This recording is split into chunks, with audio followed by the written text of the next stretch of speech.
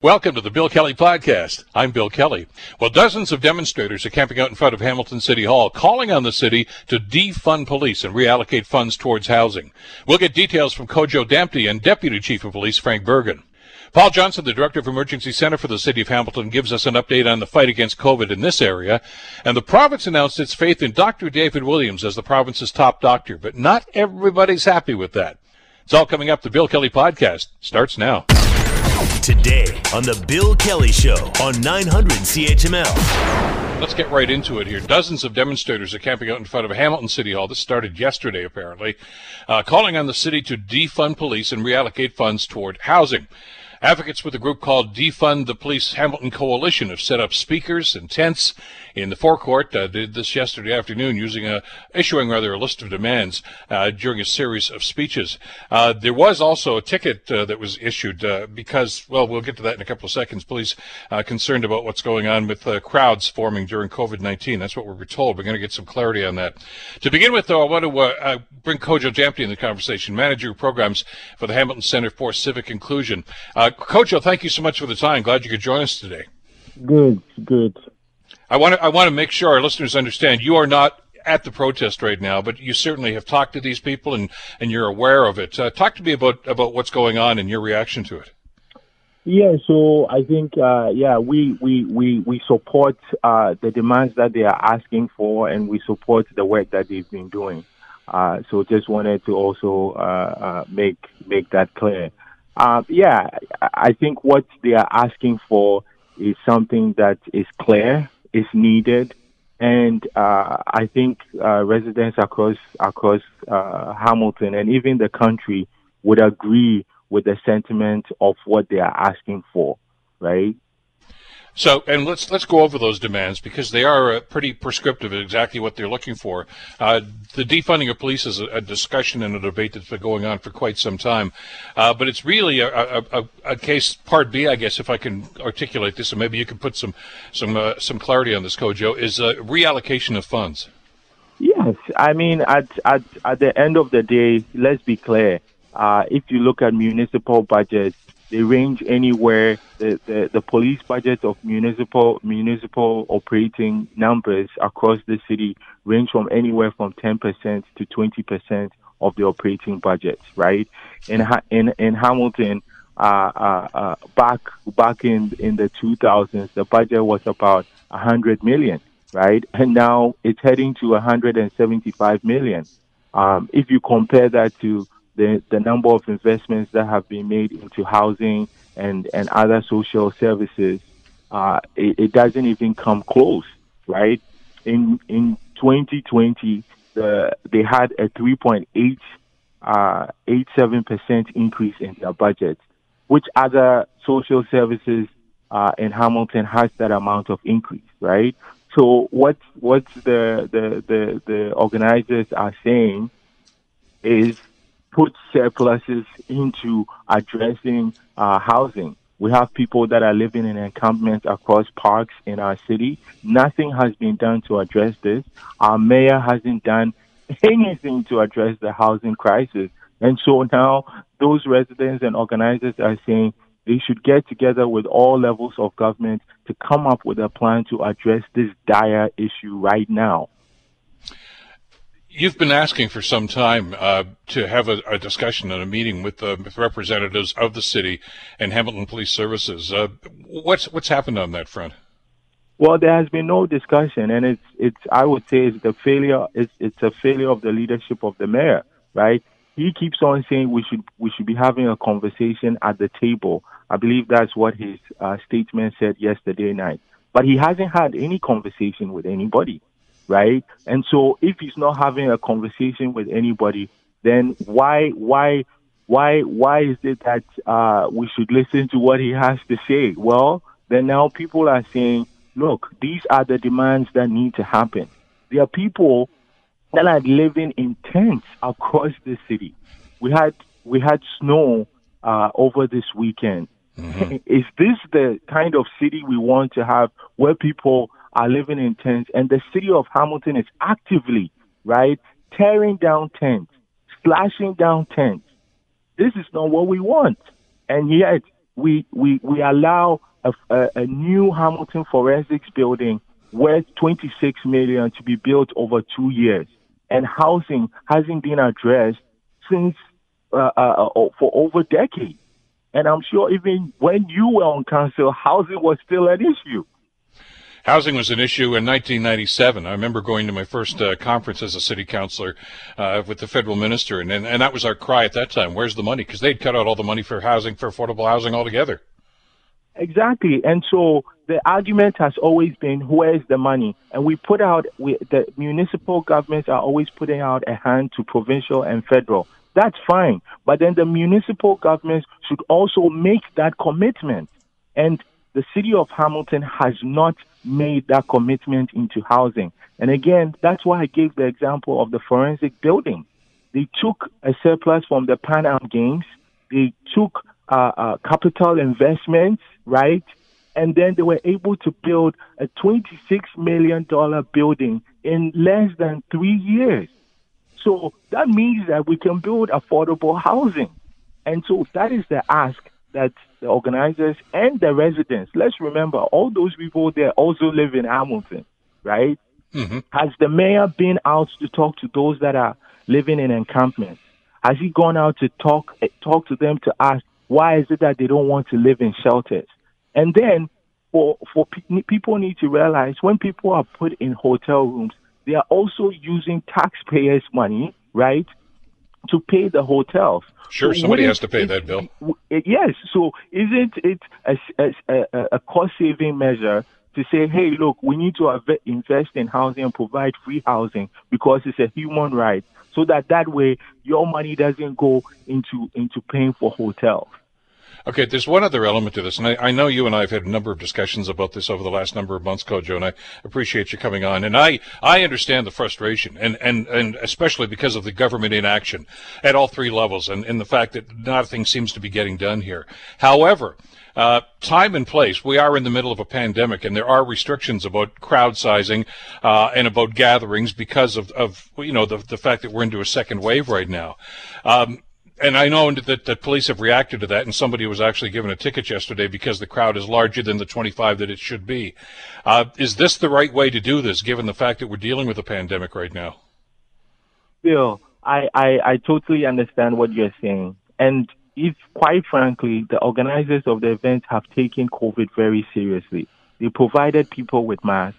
They provided people with sanitizers. They're taking people's temperature. They've written down everybody's names, right? So we know that we're in a pandemic. But even while we're in a pandemic, our city still has failed us. So if we're in a pandemic and they're not even making the right decisions, when is a better time to ask for all levels of government to take this issue seriously, right? We were in a pandemic and our city was actually encouraging people to live in encampments and tear down tents, right? So when would be the better time to get city officials, municipal, provincial, and federal to come together to address this issue right now? The last thing I'll say is, look, there were about 10 to 15 cop cars. There was an anti-mask event that happened a couple of weeks ago, and there were 2 cops there, and even that was against public health, right? Mm-hmm. And here we have people that are trying to save the lives of people that are houseless, and they are also taking COVID seriously. Inconsistent responses. I get that, and that's got to be part of the discussion. Kojo, we're going to obviously keep track of this and see what's going to happen over the next little while and how the city responds to this. I do appreciate you taking some time for us this morning. Let's stay in touch as this evolves, okay? Thank you. Kojo Dampi from the Hamilton Center for Civic Inclusion, who, as I mentioned, is not on site at the encampment at City Hall, but certainly has talked to them. And we've had numerous discussions with Kojo and with others, including Sarah Jama, who is one of the organizers of what's going on at City Hall right now. Police have been talked about here, and they've been brought into the conversation on a couple of different occasions. Some of the protesters down at City Hall talked about this yesterday. You heard Kojo just talking about the police presence and what they're doing and why the reaction. To that end, pleased to welcome to the program Deputy Chief of Police Frank Bergen from Hamilton Police Services. Deputy Chief, thank you so much for the time. Explain to us, I guess, if you could, how police services have responded to this. There's some concern here that there seems to be, I think what Kojo was trying to say here is there seems to be two different sets of rules here, and that there's I think an inference here that you've overreacted to this. Maybe you could explain why the deployment and what you're doing on scene right now. Thank you very much, and Bill, it's always a pleasure to be speaking to you. I did listen to Kojo, and I do appreciate that Kojo has expressed his views. Just for points of clarification, the Hugs Not Masks demonstration occurred on the 8th of November. In that activity, there were several police officers, not 2 to 3, and we had to deal and manage approximately 120 people, and ultimately a charge out of the Reopening Ontario Act to the organizer was given. The event yesterday, at its height, was approaching 100 people. And as such, I don't think there's any disparity in that. I think it's the same reaction. This has been an incredible journey during COVID, as you know. We've had many triggers and many things that have tested the veracity of our response, and that has included a car rally up in Ancaster. It included a summer of what was North America response to Black Lives Matter, and more specifically the police legitimacy, which was deemed defund police. So we have been working with organizers carefully. What we have now in the city of Hamilton, and what is affecting this greater area, is in fact that Hamilton entered Code Red in this public health emergency on Monday, November the 16th. Also of note, I think is important, is that Kojo has been a partner in these conversations. Friday of last week, we spoke to Kojo, we spoke to Sarah Jama, we spoke to the 6 organizers who had been identified in this event, and we had let them know that, in fact, since being in Code Red, that we would be adhering to the expectations of the province and enforcing the Reopening Ontario's Act. And specifically, that was the trigger of not having more than 25 people collect, including social distancing and masks, in a public gathering. Let me be clear on that, just so our listeners understand. So you had a discussion with the organizers. In other words, you knew this was coming. Well, they absolutely identified, and then through social media let everybody know it was coming. Okay. We fully expect and we welcome, and we put operational plans, and our mission statements and operational plans is to ensure that people have the ability to have a respectful gathering, that everyone has the ability of safety and preserving their rights as deemed in the Charter. So we're fully aware of that, but we also have to adhere to certainly what is in the middle of this public health crisis. So I'm going to get into the hypothetical, if I could here. Had they shown up with only 25 people, there would have been no tickets issued. There obviously would have been a different scenario altogether. Yeah, this is not a us against them response because of the actual message of defunding the police. And I hope, Bill, we have a chance to unpack that greater and actually speak of what is the commitment to the Community Safety and Wellbeing Plan, and speaking to actually what Kojo and the HCCI's role is at the table when he speaks about being at the table. But let's talk about that in a moment. No, we have been very clear. We spoke to Kojo throughout the day yesterday. We tried to also speak with Sarah and their team. We have our police liaison team on the ground. We have our community relations officer on the ground. We are trying to manage this as best as we can. We're working with the city partners and city bylaw, the city manager's office. So I can tell you, I can report to you right now that this morning that they have approximately 15 people. Right now, there are no threats or no breaches of the Reopening Ontario Act. No tickets will be issued. I mean, our trigger will be right now, and we've been very clear, and we've been clear in our caution. We cautioned as well the Hugs Not Masks people. This is just the reality is that we have used discretion, but we have lost the roadway of discretion, Bill. Timing restrictions here, Deputy Chief, prohibit us from getting too deeply into the conversation about defunding. I would love to have you back on at another time when we can do this in a more full way. But just so we understand now, they're right now, as we sit here down at City Hall, they are in compliance with the restrictions, the COVID-19 restrictions.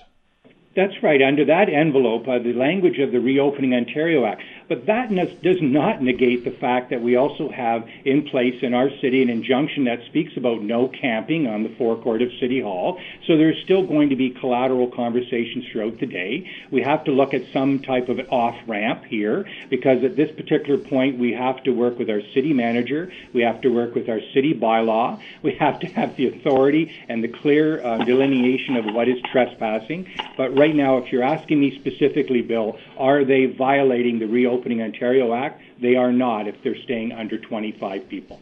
Okay, but you did say that there is a concern here about trespassing and camping out on the forecourt. Will there? Pardon me? Go ahead. No, I was just going to ask you that, if I could, Frank. With that in mind, do they stay there as long as they want, or is at some point there going to be a discussion between you and the city about maybe attempting to ask them to leave or removing them if they don't? Is that the worst case scenario right now?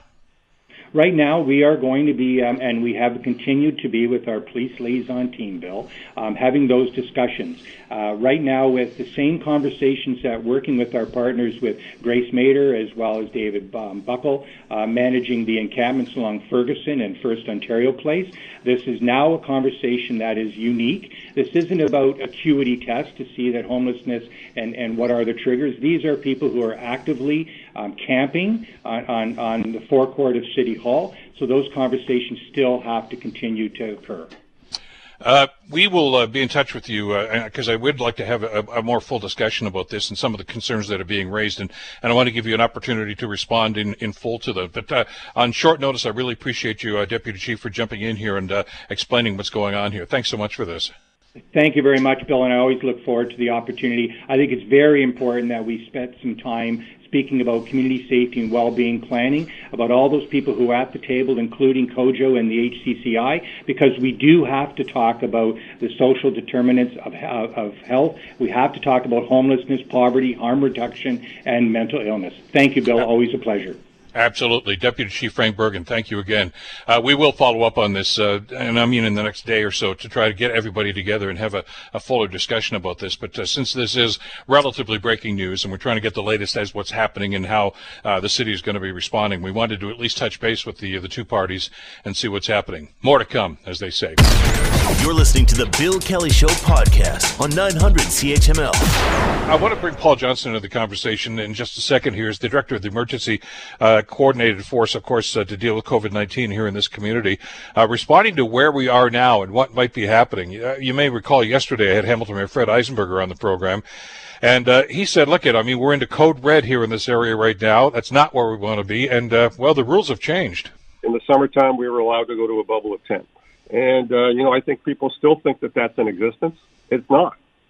Right now, we're suggesting that you do not go out, that you stay within your own household as much as humanly possible, other than for emergency. So if you need to go to work, of course you need to get to work and you need to get back.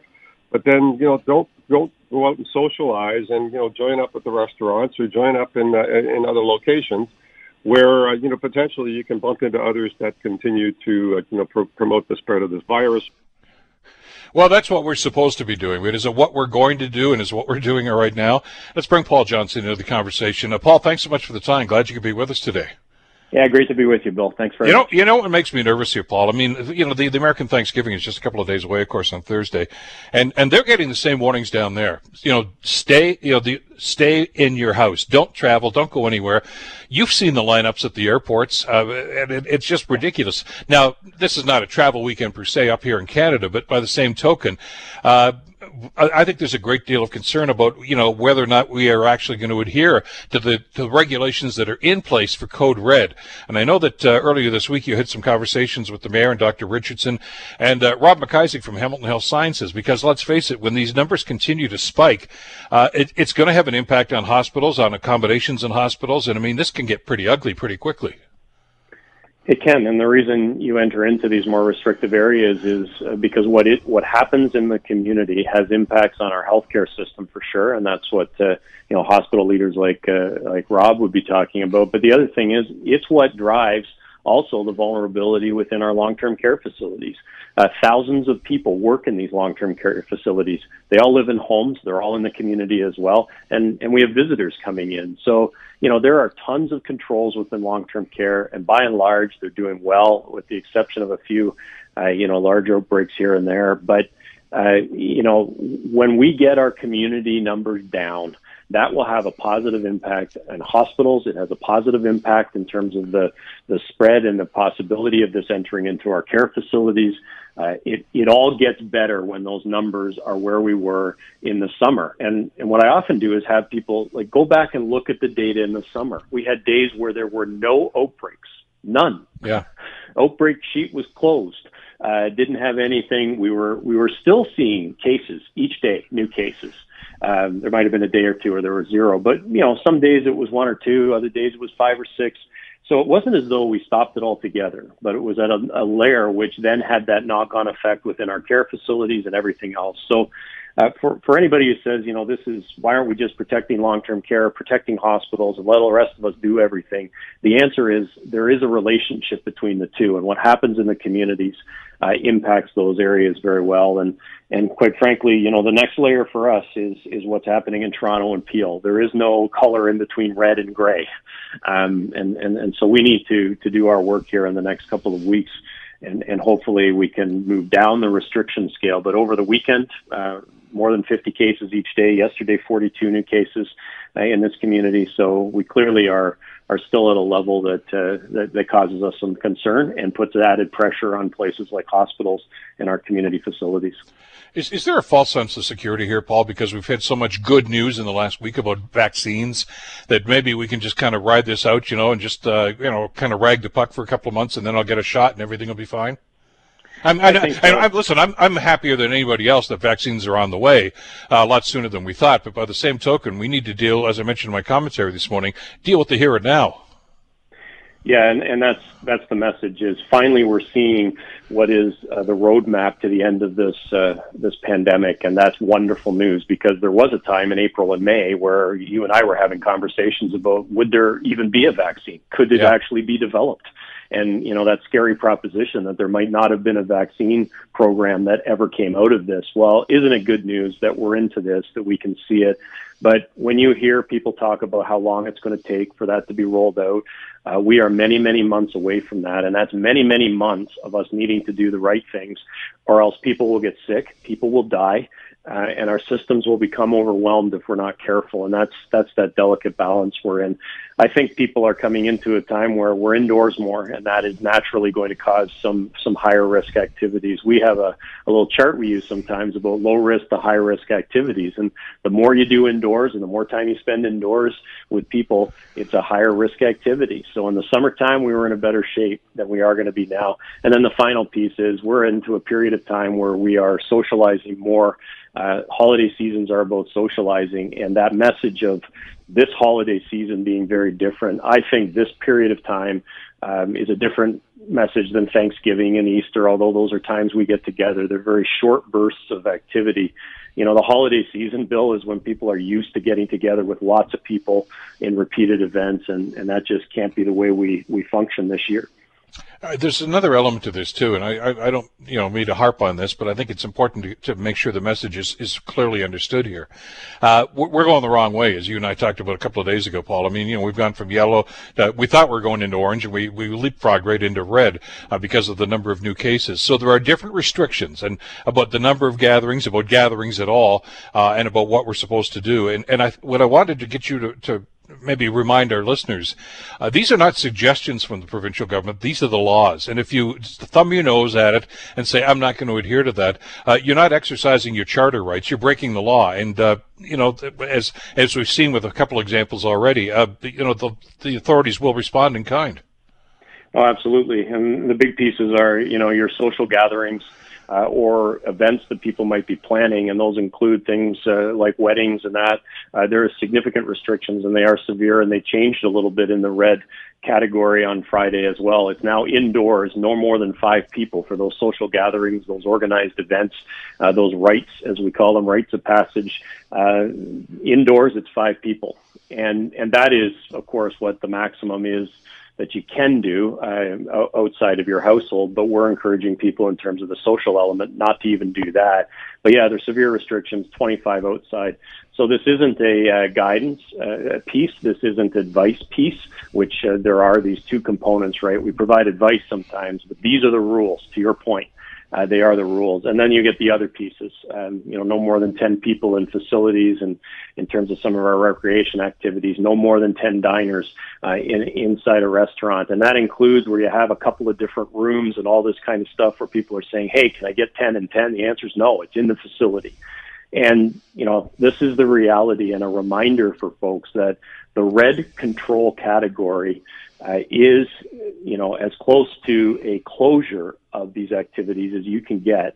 And so there is obviously a pretty significant restriction in what we're doing. And that's why we want to head down orange, yellow, ultimately into the green area, which is where you're aware of COVID in your community or coronavirus in your community, but you're able to do a lot of the things. And we're just not there. And the numbers that keep coming out every day in terms of new cases suggest to us that we have a fair bit of work to do, even if we want to get back to orange, which in and of itself is pretty restrictive.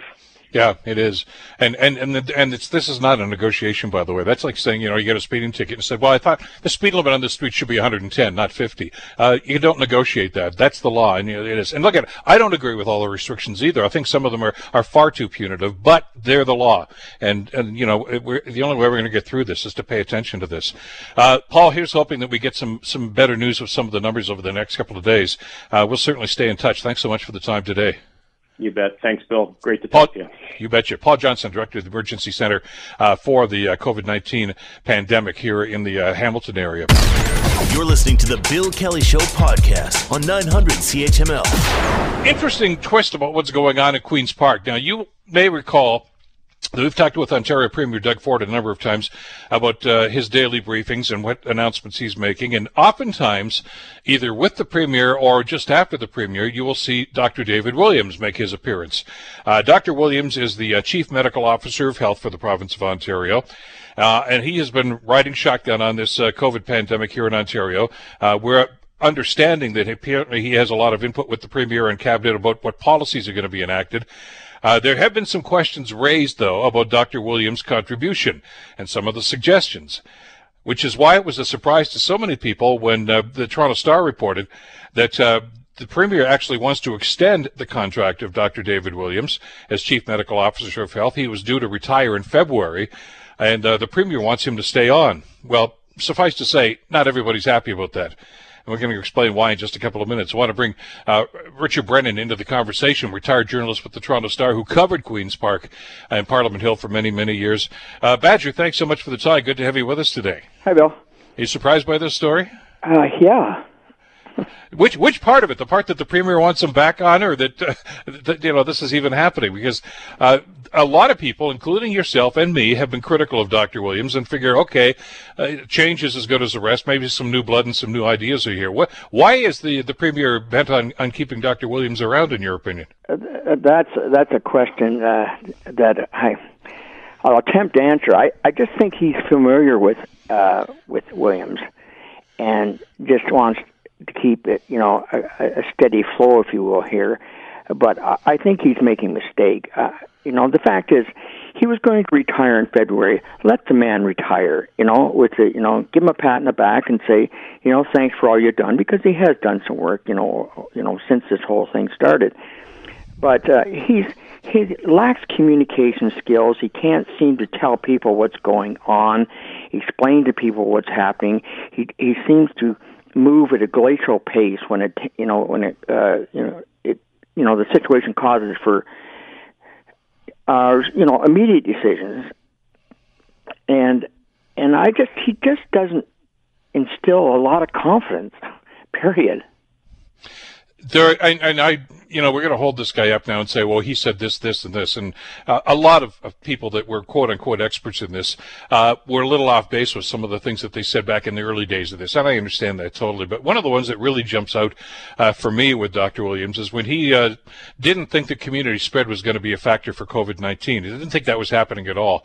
And, of course, that's the major concern that we've got right now. So that bothers me. But here's the other thing. And you've got more connections at Queen's Park than I'll ever have. But I do know a few folks down there. And what I'm hearing is that the reason the Premier wants to keep him around is not so much because he's competent. It's that he's easy to control. Well, he's malleable. And that's another thing I was going to add. I think he takes instructions well from the Premier, and that's I won't be too more unkind than that. But he we see other people, Cam and others, standing up and explaining things to us and saying, this is an urgent matter and needs to be dealt with now. And he seems to be, fumbling with his hands and it doesn't really make a decision, like you said, that, really the COVID has nothing to do with, the spread or in the community spread. What? I just, you just shake your head and go, well, hold on a second. And the whole mask thing, has been just a fiasco. At the first, well, you use it if you can, but not necessary. And that's not just his fault. That was a problem right across the board. We need somebody who's got communication skills and has their finger on the pulse of what's happening. And I'm just afraid that Dr. Williams doesn't have that, and he's showed nothing to this point that tells us that he does. I know you read Bruce Arthur's column in the Star about this, and it's interesting. He quotes an unnamed source, and I can understand why it's an unnamed source, but he just characterizes as one highly respected member of the medical community who requested anonymity because of his connections to the provincial response. But here's what he said about Dr. Williams. He's dangerous. He's dangerous because he cannot communicate. He doesn't advocate for sound public health measures. If you flipped a coin, you'd get it right more often than David does. That's pretty damning commentary. Pretty damning. I wish the person had put their name to it, but that's another story. Yeah. I'll give them more authority. Well, and the doctors and the experts in that have been telling the Premier and Dr. Williams and others all along that, we need to take drastic measures now to get this under control. And they kept doing it in a piecemeal fashion instead of taking, tough decisions. If the tough decisions had been made, 2 or 3 months ago, maybe we wouldn't be in the position we are now, and maybe the businesses, small businesses, wouldn't be shuttered as they are in Peel and Toronto. This is the impacts of their decisions are weighing greatly on small businesses. Maybe they should have decided to take this. The decisions they're taking now should have been done weeks ago. And you're hearing from small businesses now, and I can't blame them. We hear the big box stores they can stay open, but Joe Shoeshine can't. And I go, what? Why can't one person go in at a time to Joe Shoeshine and get whatever they need and come out? But no, they've said no, you can't do that. And this is where I'm saying that the lack of communication skills that Dr. Williams doesn't have has shown itself time and time again, and we're seeing we're reaping the lack of rewards for that right now.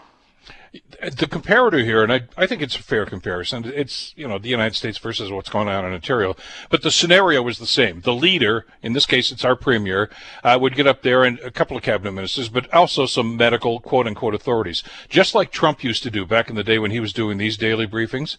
And what bothered an awful lot of people, as you remember back in those days, was that those experts, including Dr. Redfield from the Center for Disease Control and Dr. Brax, who are very highly regarded, medical people would sit there like, bobbleheads and just nod, knowing damn well that what Trump was saying was not true about the virus, about everything else. And you figure that's where you want somebody, like Fauci did, stand up and say, no, that's not the way it is.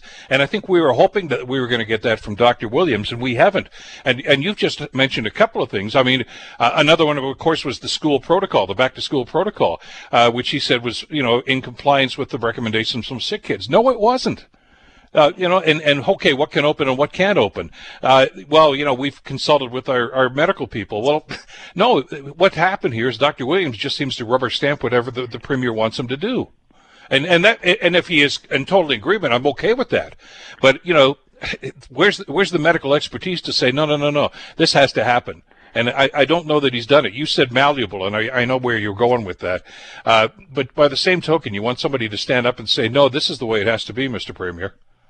Well, if I was the premier, I would want somebody to give me the goods and say, look, this is what's happening. We got to take decisions now, and et cetera, et cetera. And I think where the premier has a blind spot is that he really is strong on loyalty, and I guess he sees Williams as a loyal subject, or loyal. And I'm sorry, but that's, we don't need somebody who's just going to parrot whatever you think the government might want to. I mean, I was, I'm not just blaming the premier here. Where are his advisors? Who's telling him to keep Williams on and not get somebody else? I mean, I'm afraid there's too many people that are not afraid to say yes. The sign of a good leader, as far as I'm concerned, and we've studied this, and you've interviewed these guys, you've critiqued these guys, premiers, prime ministers, for years and years and years now. If you have a leader who only wants to surprise or surround himself or herself with yes men or yes people, I got a problem with that, and we all should have a problem with that. The good leaders, the ones that have confidence in their own abilities, have no concern and no problem at all with bringing people in with contrary opinions, because they want to hear those before they make a final decision. This just seems to me to be another example of the premier just saying, no, I just want people that are going to agree with me, and I don't want to hear any contrary opinions. Well, that's not necessarily the best way to set policy. Well, I know the premier has good people around him. I know some of those people. Yeah. And believe me, they're not afraid to say something. But I don't know. Maybe what they're saying is lost in the crowd, or the premier's not listening. I mean, we don't know, and what we don't know about what the government knows, particularly about the pandemic and where we're all going. You could stick in a thimble, because the lack of communications is stunning. It has been right for the very beginning. Every time we take these ad hoc measures, people are scratching their heads. So okay, can I go to the gym? I don't know. Are stores going to be closed? I mean, can I go to the restaurant? There's only so many seats there, or do I have to be outside on patio? I mean, that's the kind of thing people are saying. Like, they just can't follow it, Bill. I agree with you. I mean, you know them better than I, but there are some pretty intelligent people in his inner circle. But where were their voices when he wanted to hire a buddy of his to be the OPP commissioner and change the rules to try to accommodate that? Well, one of them, believe me, one of the people there is gone. Yeah. And where were they just a couple of weeks ago when the premier was trying to, change the designation for a certain Christian college, as a political favor to somebody who helped him get elected? I mean, somebody has to say, Mr. Premier, do you understand the optics here? And the same thing is going on here. I mean, Dr. Williams has been criticized roundly in just about every circle now for the way he's done this. And I hear the same thing from all of his critics. Nice guy. Very nice guy, but you've got to have some backbone to do that job and to deal with politicians. And they don't think he's up to the job because of that. It's not because of his lack of knowledge. It's because he bows to the politicians. He doesn't know how to stand up and say, this is the principle that we have to adhere to. And I'm less confident in his abilities now because I've heard all this criticism. And now you start to question the premier himself if he's saying, yeah, well, that's the guy I want to have with me. Well, I think Dr. Williams made a mistake by saying, "Yeah, okay, keep me on." I mean, the guy's been going, full speed since the beginning. Whether his decision's been right or wrong, he has been doing the job, so to speak, and just say thank you very much, and I'm going to go to retire or whatever I might want to do. But the point is, pass the baton to somebody else, somebody younger maybe, and somebody who's a bit of a fireball, and say, look, I'm not going to withhold anything from you. I'm going to tell the Premier exactly what I'm saying now, and I'm going to tell you exactly what I'm saying. That's the person we need. And again, the bar has been set here by Dr. Fauci south of the border, who just, I hate to use this phrase because it's such a cliche now, but he tells it like it is. And this is the way it is. And no political filter through it. This is what I know. I'm the expert here. This is what we need to do. Now, and you just throw it back at it and say, now, if the government wants to ignore that advice, that's it. But, they'll do so at their own peril because this is my expertise, as opposed to simply going up there and just about everything. Every time we've had one of these conferences where the Premier and the good doctor have been side by side at the podium there, it's just total compliance with everything that the Premier says. Now, and he'll explain it by saying, well, we've already consulted. But when people that also have that expertise are questioning those decisions, just figure, how much of a consultation was this? Well, something I can tell you, and this is, I don't think there's any secret, but there are members of the caucus and the Conservative caucus that are not happy with what's going on with reappointing Williams and several other things. And I, just as an aside, I wish the Premier would stop comparing us to other provinces or the states. As I think that Bruce Arthur pointed out in his column today, that's a pretty low bar. If you're comparing us to the states and saying, well, geez, things could be worse. We could be like them. Well, for right now, if things don't change and decisions aren't made, maybe that's where we're headed. Well, there again, it's all a matter of perspective, and I saw that piece in Bruce's column today too. That things could be worse. We could be Alberta. We could be Florida. We could, things could be better. That's the way to look at this, because there are some jurisdictions that have really got a handle on this thing, and like New Zealand and other places that have done an outstanding job, and we could learn from them. Yeah, it's tough medicine, but it's how they won the day at the end of the day, and we again. If the criticism about this government is look, they go far too many ways with half measures, is somebody advising them that, or is somebody just kind of saying, yeah, whatever you guys want to do? Well, I think it's in part it's a reluctance to make a tough decision. Yeah. And again, we talked about this before, Bill. The weighing, the health of the people and business health, and they're trying to find a balance there.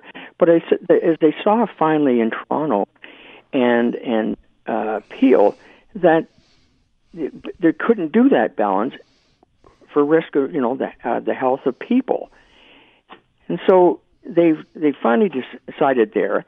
I'm just waiting for that wave to come to Hamilton, to come to London, to come to whatever.